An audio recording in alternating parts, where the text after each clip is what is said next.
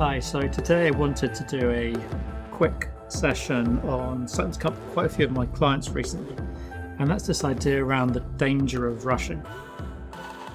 There's so much sort of chat around kind of blitz scaling and hustle culture and all these things, and it feels like we get sucked into the short-term, immediate time frame, which actually becomes quite dangerous.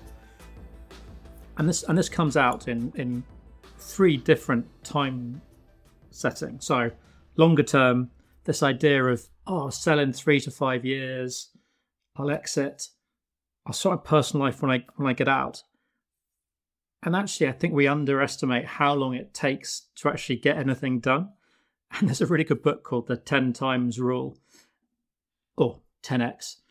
And what was really come across in that is this idea that actually things just take a lot longer to happen than we think they do. And we get frustrated because we think we're falling behind or stuff isn't happening. But actually, we just fundamentally, underestimate how long things take, and therefore by corollary, how many things we can do at the same time. And I had a podcast episode recently with Indus Kaitan, and he's saying really stuck with me. It's like he's just now working to a 10-year time frame, and that's his time frame. It's not 3 years, it's not 5 years. It's just I'm in this for 10 years. I can kind of relax into it. So I think that longer term view is worth looking at. And then there's sort of the 1 year view. And one of my clients, their starting point was actually they'd set their budget too high and they were super ambitious.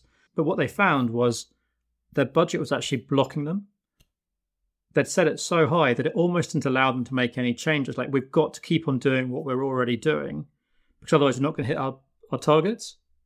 And actually stepping away from that and going, tell you what, maybe this year's targets aren't what are we actually trying to achieve, and actually giving themselves permission to change that and build around what they really wanted to do rather than what they felt they were trapped into doing, actually led them to make some really great changes. And ironically, they've gone from being behind their original budget, they reduced it, and actually now they're ahead of their original budget, despite not chasing it, but actually feel much prouder around what they're doing.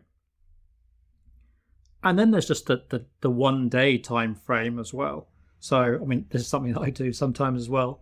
It's start the day, feeling a rush, and maybe you skip the important stuff. Maybe you rush down to your desk, you don't take the time to start the day, you don't do some exercise, you don't eat healthily, you don't plan. It's just, I've just got to get stuff done. And actually the common thing amongst all these different time views is maybe it doesn't hurt you immediately, but the bill always comes due. And actually, whether that's burnout or poor execution or getting stuck doing something you don't want to do, not taking that time and just rushing, keeping your head down, will have consequences. So what's the solution? Well, I think there are sort of 5 parts to this.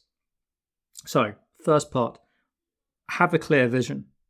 And that's not just what does success look like. I think a really ignored part of this is, what does success feel like? If you take the time to visualize what that really looks like and feels like for you, that gives you a really nice guide on the journey. Then part 2, have a plan.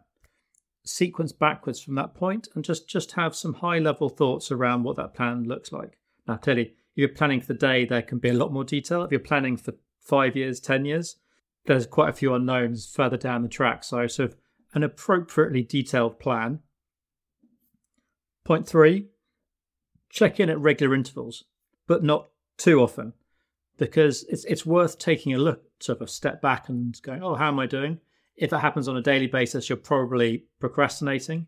If it's happening once a year, it's probably not enough. I mean, there's all this chat around pivoting. And for me, sometimes pivoting just means not giving it enough chance to succeed. One of my clients had a really good example of this, where he came up with a brilliant new BD strategy and it really wasn't working after a month. And he was tempted to step away from it, but he stuck with it. And actually the results really came through. It just shows, back to this 10X rule, things do take more. We do underestimate how long we need to make things happen. Point 4, have a coach. Have someone there so you're not doing it alone, someone you can check in. There's that regular check-in points to make sure you're on track and you've got someone to talk to. And 5, and this is a big one for me, is just protect yourself for the journey. If we accept that it's going to be a longer journey, then stick with it, but protect your energy, protect yourself, and acknowledge that you are really important. As the founder of a business, you are your business. So protect yourself and invest in yourself. That's not selfish. It's the good of you, and it's the good of your business, and it's the good of your family. And the final thought I'll leave you with is, would you be happy to do this for 10 years? If you found today's deep dive helpful, sign up to my